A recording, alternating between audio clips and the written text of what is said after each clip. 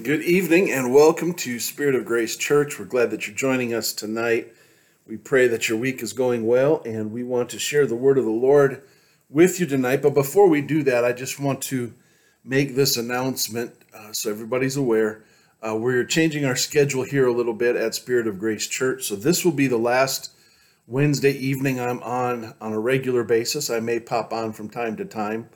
But as far as week to week, this will be the last time that we're going to do this. Beginning the 1st of September, which is a Thursday night, we're going to be starting in-person Bible study night here at the church.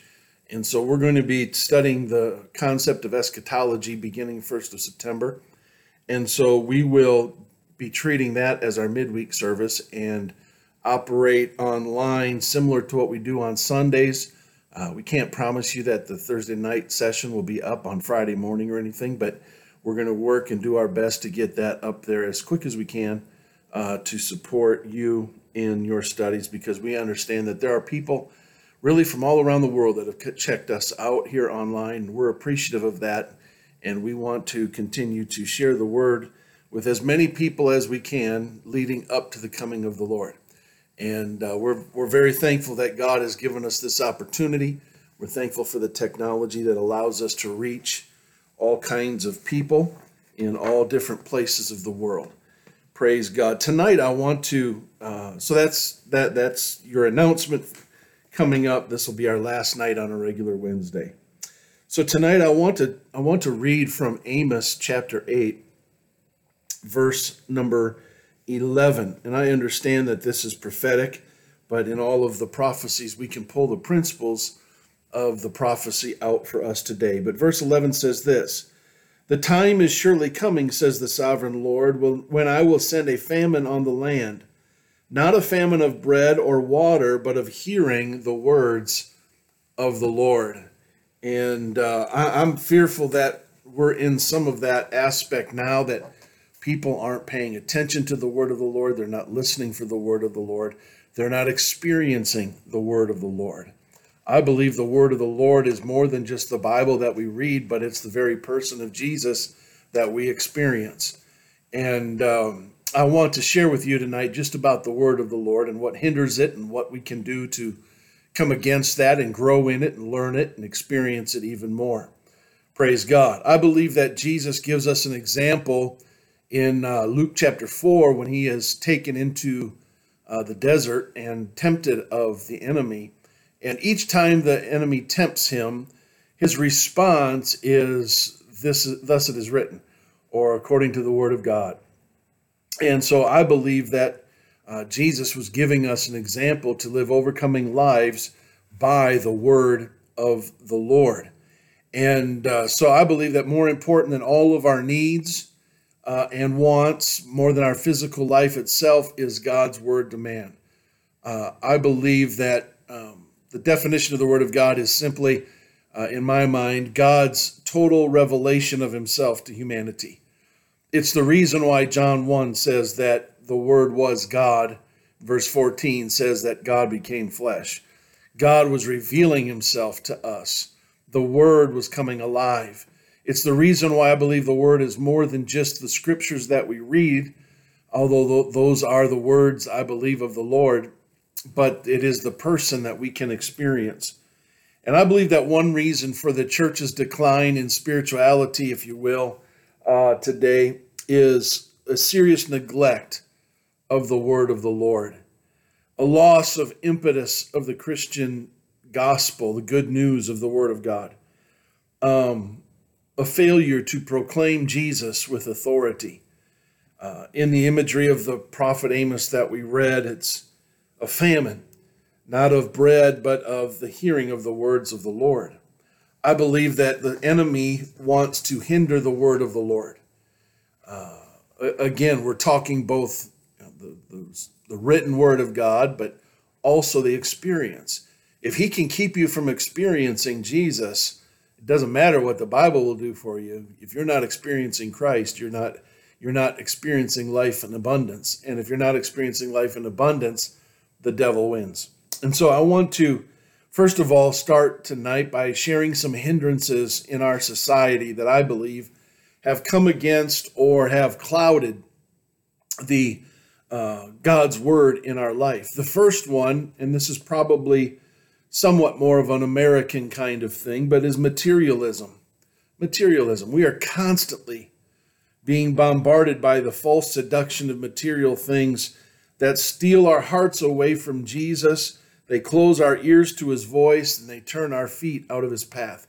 I want you to think about if you watch just 1 hour of television, it means that you're getting about 5-10 minutes of constant advertisement telling that you're missing out on this big thing or that great thing, and your car is not good enough because this new car is so powerful and special, and et cetera, that your diet isn't doing very well, and so you want to have this kind of ice cream and that kind of drink and this kind of beverage and excuse me, et cetera, that all of a sudden we get tuned out because we're consistently thinking about the things that we're able to possess. There is a spirit of covetousness that comes upon humanity, and it has crept even into the church, causing us to ignore the truth that we can't serve God and mammon.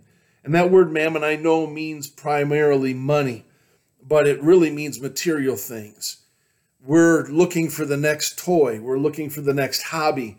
We're looking for the nice car, the nice home, the things that give us material satisfaction.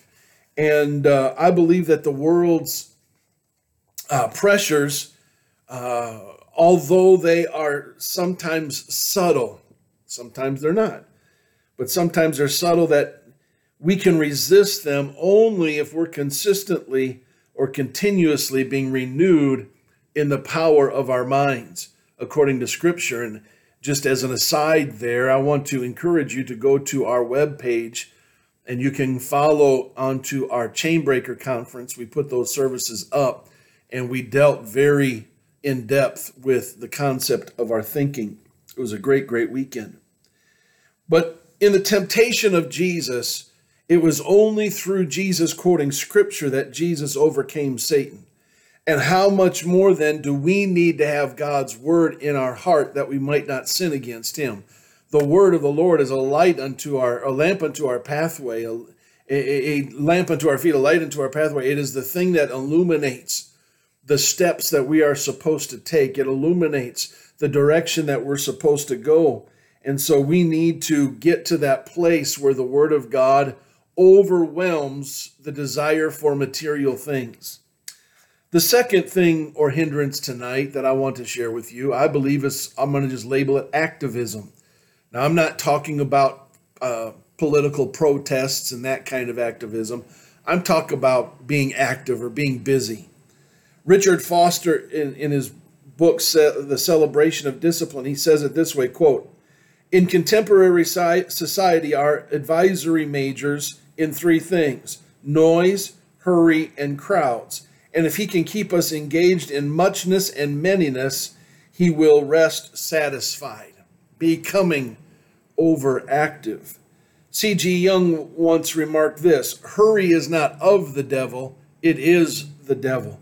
And yet how much do we hurry? From one thing to the next, our calendars are full, and we almost wear it as a badge of honor that our schedules are jam-packed with things that we supposedly need to do and want to do and have to do. Sometimes we even use our activity or our activeness to shield us from personal pain, from frustration or insecurity by just being busy. And we've been saying it around here lately. It's an old saying that says we can become so busy for God that we become too busy for God. And obviously we can do even the things that we think are good and righteous and holy, but if we're just doing the things and not communicating and spending time with the one that created the things, we're missing out on what God has for us. In fact, Jesus had to remind Martha, stop worrying and fussing about dinner. Mary's doing what she needs to do. She's soaking up the word of the Lord as I'm sitting in your presence. You see, in our constant rush, oftentimes we don't think that we have time for God, forgetting that God is the giver of our time. How many people say that they're too busy to go to church and they've got this and this and this and they're listen, God's the one that's given us time, and God's given us the ability to set our calendar. If you can't find time to attend church, to spend time with God, to spend time in meditation and reading and prayer, it's not a God issue, it's a you issue. It's a schedule issue. You and I get so bogged down with being busy, and it's usually because we don't want to sit still with the Lord. And see, what happens is when we, from activism and that concept of being active and busy, increasing numbers are looking to other modes or avenues. And it's the reason in the last 15 or 20 years, meditation and yoga and all those things have just exploded because people are tired of being busy, and they have failed to realize that if they would just stop for a while and spend it with the Lord, their time would be redeemed. So I believe that there are people that are hungry for it, but it's still a hindrance to the Word of God. Not only the reading of the Word, but hindrance to the personal experience of the Word. The third thing is something obviously that's not new either. It's been going on since the beginning of time, but that is what I will label as humanism. Jesus, in fact, once rebuked Simon by calling him, or by saying, "Get thee behind me, Satan. You think as men think, not as God thinks." And that's really the classic description of humanism. The ideas that you live by start from man and not from God. Everything is seen from man's point of view and not from God's point of view. Man's thoughts about God become more important than God's thoughts about man. Let me just say that again. Man's thoughts about God become more important than God's thoughts about man. How many of you have gotten yourself or caught yourself in a debate with a friend or someone that about what you think God is and how you think God operates and where you think God loves the most and what does he mean by this? Instead of looking at things and say, well, what does God say about me? What does God say about man? You see, the independent spirit of this secular age that we live in, where freedom is defined as doing whatever you want to do, and tolerance is become intolerant, and all the things that our society has allowed. What's really the problem there is that they have refused, because of their independence, external authority from the Lord especially. But for instance, if I start preaching or teaching about submission to leadership, submission to husbands and wives, so all of a sudden it gets really quiet, because it's something that we don't like, because especially here in America, we're the land of the free and the home of the brave. We've set ourselves up. No. Freedom is doing what's right, knowing it and having the ability to do it. And so but our society has taken this concept of freedom and says, I'm going to do what I want, not what God or anyone else wants. And if I'm offended, then I'm going to make you do what I want too. And so the doctrinal and moral implications of secular humanism, or the mindset that it originates from man, are obvious and devastating. And we stop listening to God, and we stop rejecting the authority of the Scripture, and our beliefs and our behaviors are shaped then by human reason or social trends. And you show me the church that's constantly changing. I'll show you the church that's following social trends. The message is always the same. Yes, we update our methods, but the message is always the mighty God in Christ. The fourth thing is textualism. Here's what I mean by that. I mean an orthodoxy without the Holy Ghost, a set establishment of belief structures without the inspiration of the Spirit. It speaks of churches that can be fundamentally sound in text, in interpreting the Scripture, but they're spiritually hard and dry. A.W. Tozer said it this way, quote, Everywhere among conservatives, and he's talking about religious people, not politically conservative. Everywhere among conservatives, we find persons who are Bible taught, but not spirit taught. Truth that is experienced is no better than error and may be fully as dangerous. What he's saying there is until the Holy Ghost illumines our dull minds and warms our cold hearts, we cannot receive God's truth, no matter how accurately we know the concepts of Scripture and the right words. We may even be able to teach them. But it's the balance of between head knowledge and heart knowledge. I want to know him, which means I need to know him not only in word and deed, but in emotion, in thought process. I want to know him, and I want him to know me. The living God is, I believe, constantly speaking to us, but we've got to be willing to listen. It's not enough to know that you can read the Bible backwards and forwards. You can be able to quote it. You can be able to argue about it. But if you're going to stay spiritually alive and alert, that word needs to be activated in you, and it needs to become experiential, because the word isn't just the written gathering of information that we call the Bible. The word is the revealed power of God in Christ Jesus. When you come to know Jesus, you are coming to know the word. It's an experience beyond just the text. I've read of people, think about this, I've read of people in communist prisons that knew Bible verses such as, "My grace is sufficient for you," but they found little comfort in those verses. And here's the reason why they found little comfort. It is God's grace that is sufficient, not the verse about it. Let me say that again. It's God's grace that is sufficient, not the verse about God's grace. You can have a beautiful picture of a seaside and not have the sea. And so the question is, when I'm talking about textualism hindering the word of God, is that we aren't willing to embrace God himself. We just want to have another textbook so that we can prove the facts as we see them. That's textualism. The kind of hand in hand with that is what I would call literalism.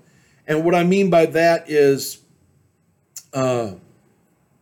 people can take portions and words of Scripture and identify them, what they mean, and build whole doctrines about them that are doctrines based off of their own insight to certain things, instead of taking the full proper hermeneutical or the interpretation of Scripture, the Bible exegesis, if you will. And so literalism can mess it up. The flip side of that is intellectualism. Jesus came to bring life, and we need every word of God in our life. In the West, we've often embraced the concept of Greek truth and knowledge, and we've excluded Hebrews. But we have to have a balance. You see, the Greeks saw truth in terms of propositions, abstract statements, and words, whereas Hebrew truth was seen in the term of action and relationship. We've got to have both. We've got to know God in our head, but we also have to know him in our heart. We have to have the experience and the knowledge of who he is. Jesus talked about knowing him. And Paul said it this way, that I might know him in the power of his resurrection, the fellowship of his sufferings. That word know is both on an intellectual level and experiential level, or heart level, if you will. So to the Greek, knowing God was like knowing the stars in the universe. The word of God is a dynamic expression of the life and power of the living God. But for the disciple of Jesus, the study of the Bible should never simply be an academic exercise. One person said it this way: to say that the Bible is our authority means that we let our theological thinking be tested by it, and that we let our lives be molded by it. So we think and act. It shapes our thoughts, emotions, attitude, desires, and will. And so intellectualism, And notice that in each one of these situations that I've talked about, I'm really talking about balance. Because on their own, for instance, materialism isn't bad if it's put in the right light, in the right context. Textualism, intellectualism, literalism, all those are good and proper if they're in the right balance. And so the last one I want to talk to you tonight about is anti-intellectualism. Reading into scripture and spiritualizing whatever you want it to say. Eastern mysticism places a dangerous emphasis on experience and rejects logic and rational thought. And so we have to be unhealthy. The flip side of being so literal that we don't experience anything, the flip side, anti-intellectualism, is that all we do is go based off of our experiences without the logic behind it. It has to be a balance between the two. We must be aware of an unhealthy interest in the sensational. We must be cautious about depending solely on subjective prophecies and visions in matters of guidance rather than understanding the biblical principles and prayerfully applying them. You see, the early Christians had a rich experience with God, sometimes even that mystical one. And when I say mystical, I'm talking about a spiritual, non-tangible experience. But Paul said he had a different look on his experiences. He urged his readers to set your mind on the Spirit, to live by the Spirit, to walk by the Spirit, and to test the spirits. This doesn't mean expecting one supernatural experience after another, but rather it means living a Christ life like each day that demonstrates the fruit of the Spirit, and you will see those supernatural interventions from time to time. Praise God. So those are some hindrances to the Word of God or to Jesus himself. And so now I want to talk to you a little bit about hearing God's Word. I believe this. I believe that Christianity is basically or essentially a revealed religion. It's not man searching for God in the dark. I preached a message a couple of weeks ago called Hide and Seek. And I believe that God hides from us from time to time, but he does so like an adult playing with a child. He leaves his feet out from the curtains so that he's easy to be found. He leaves the door open a crack and he hides behind it, but there's enough light behind there that anybody walking by it can find him behind the door because he understands the anticipation of a human being able to find him. So he's not hiding to keep himself unrevealed. He's hiding so that we would anticipate what we're going to experience when we do find him. Seek him with all your heart. And so I believe that there's at least three expressions of the Word of God in Scripture. Jesus being the ultimate expression, God manifest in the flesh. But the first, and that is really the first one, the personal Word, if you will, the Word of God become flesh and dwelling among us. God's not an impersonal God. God is a very personal God. He wants a relationship with you. He doesn't want to just have you learn by the textbook, if you will, and have the head knowledge when you walk out of the class. He wants to have an experience and a relationship with you. So the first one is a personal word. The second one is a written word. Although God, by definition, is the ultimate authority, the Bible is our final court of appeal as to what God is trying to tell us. Here, the Bible is the God-given objective test for our behavior and our belief, who we are. It gives us direction. And there are three main aspects of understanding this written word.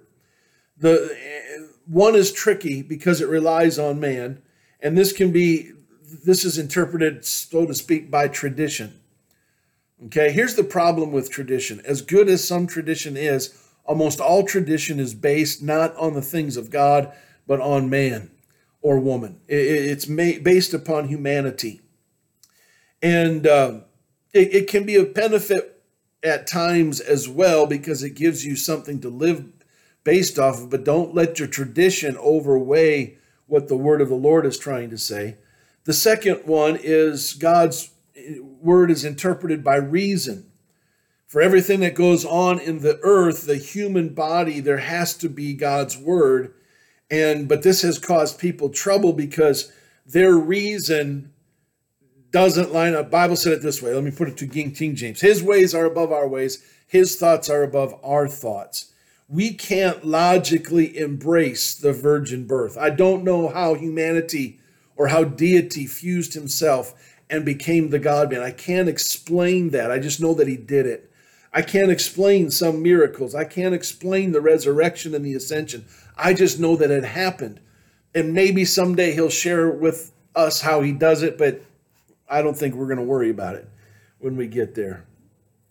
Praise God. And then the third one is it's being interpreted by the scriptures themselves. And Jesus endorsed it. He lived it. He taught it. He knew it. He fulfilled it. And I believe all of these can be, if they're, again, in balance, ways of interpreting.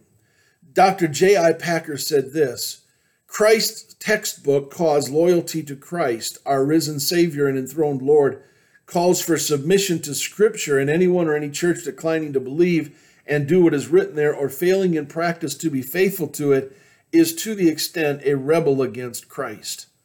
2 Timothy says that Scripture was God-breathed and inspired.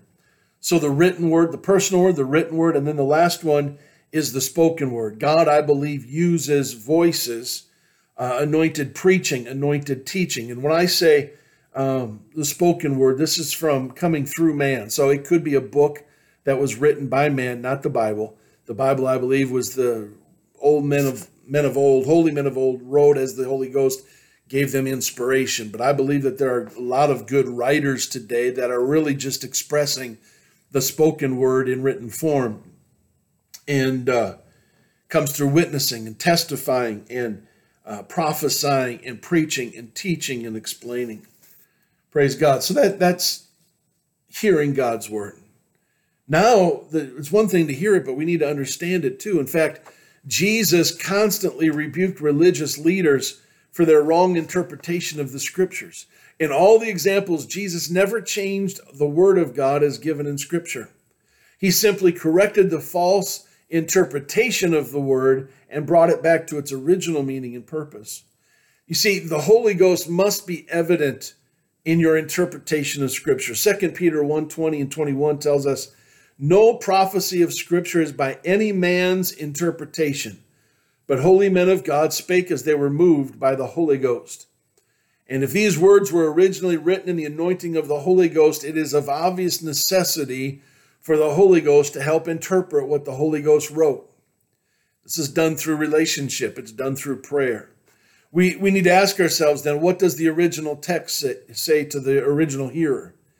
We cannot take scripture out of context. And if we find the word said to the first hearer, this is what it means, we must apply that and then take, what does it say to me? To answer those questions, you need to look at three things. Now, I've used 5 ways of interpretation. I've said the word, the verse, the chapter, the book, the Bible, okay? We can break that down to 3. The word, the context of the passage, which would imply the verse and the chapter, and really even the book, and then the book and the Bible together. Because the first thing is the words. And a good translation is not a transliteration. In other words, it's not necessarily word for word. For example, in the New English Bible, 1 Corinthians 14:13 translates, the man who falls into ecstatic utterance. Okay? Well, the strict translation from the Greek is one who speaks in tongues or in a tongue. Okay, so the many millions of Christians who speak in tongues do not necessarily do it in an ecstatic fashion. It's not an ecstatic utterance all the time. It's a gift and a language that God speaks through us. Whenever possible, we need to get back to the original text and inquire carefully.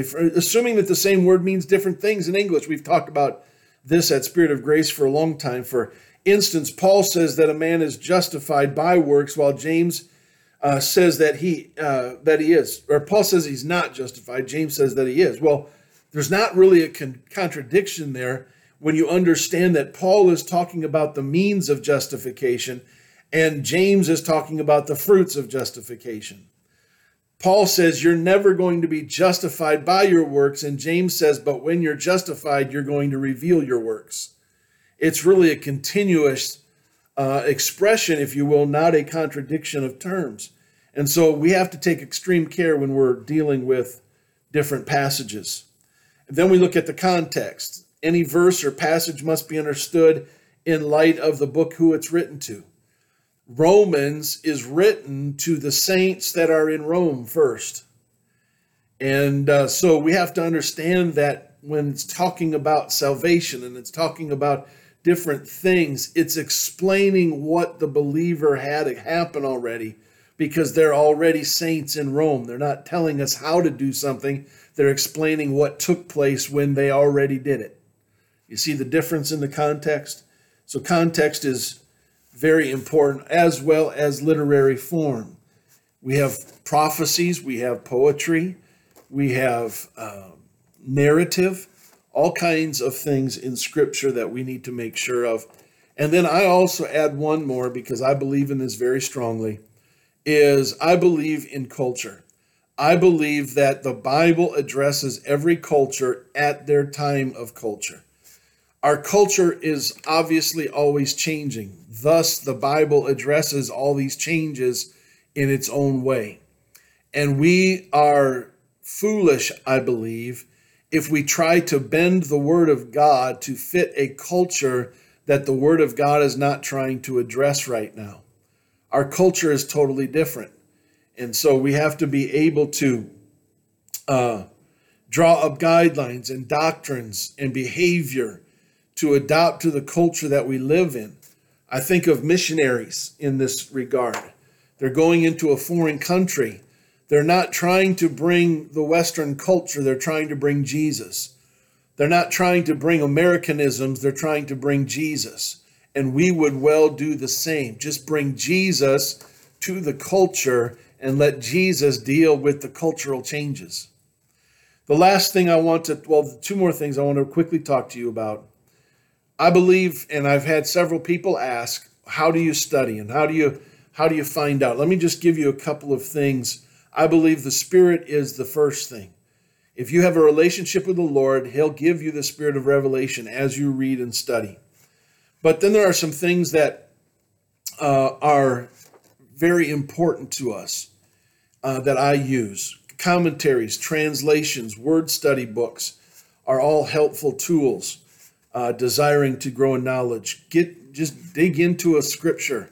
Find all the commentaries. Find the Greek words and what it means. And pretty soon you'll get a picture of what God is saying. There's different ways that I study as well. Now, for me, I read a chapter of Proverbs every day. 31 chapters, 31 days. And I don't read the same translation over and over. Last month I did my ESV. This month I'm doing NLT. Next month, I'll do King James. Just in the one month, I'll do the Message. I'll just do whatever translations are out there, because it gives me different perspectives in the Word of the Lord. Some do it by rapid survey. They read several chapters a day, verse by verse, book study, topical study, character study. If you want to just study the character or the topic of fruitfulness, well, it can take you all over the Word of the Lord to find people of fruitfulness. But the last thing that I want to mention tonight is simply this. The bottom line of all of it is we need to obey the Word. I'm not talking just the Bible. I'm talking about Jesus. We need to become followers of Jesus. He is the expressed Word of God. He is God, manifest in the flesh. So we need to let the Bible shape our life. We need to let it strengthen us in temptation. We need to let it guide us and help others through us. Peter said this, and I close with this. To whom else can we go? You have the words of eternal life. Praise God. I believe that we are living in a day where the Word of God is going to come alive one more time. Would you just pray with me? Jesus, I'm praying tonight that you would reveal the Word of the Lord to the people that are hearing this message tonight, those that are searching and longing and wanting to be a part of your kingdom. Lord, let your expression and let yourself be revealed. Let the Word that was made flesh and dwelt among us be revealed to each one of us this week. In Jesus' name, amen, amen. And again, I just wanted one last reminder that this will be the last time we're on Wednesday evenings, at least for a while. I may jump on from time to time, but For the most part, we're going to be moving to Thursday nights. We're going to take a couple week break here as I'm getting all of the material together for the eschatology series starting the 1st of September. Praise God. Ladies, remember this week at 9 a.m. on Saturday. I know it's normally on a Friday, but Come As You Are event is a special day. Also, I want to mention that we are going to have a baptism Sunday on the 14th of August. So if you'd like to be baptized, we'll be ready to go, and we'll see all kinds of people born of the water and the Spirit. We love you and praise you, Jesus, for everything you've done. We love you tonight. Amen. God bless you. Have a great rest of the week.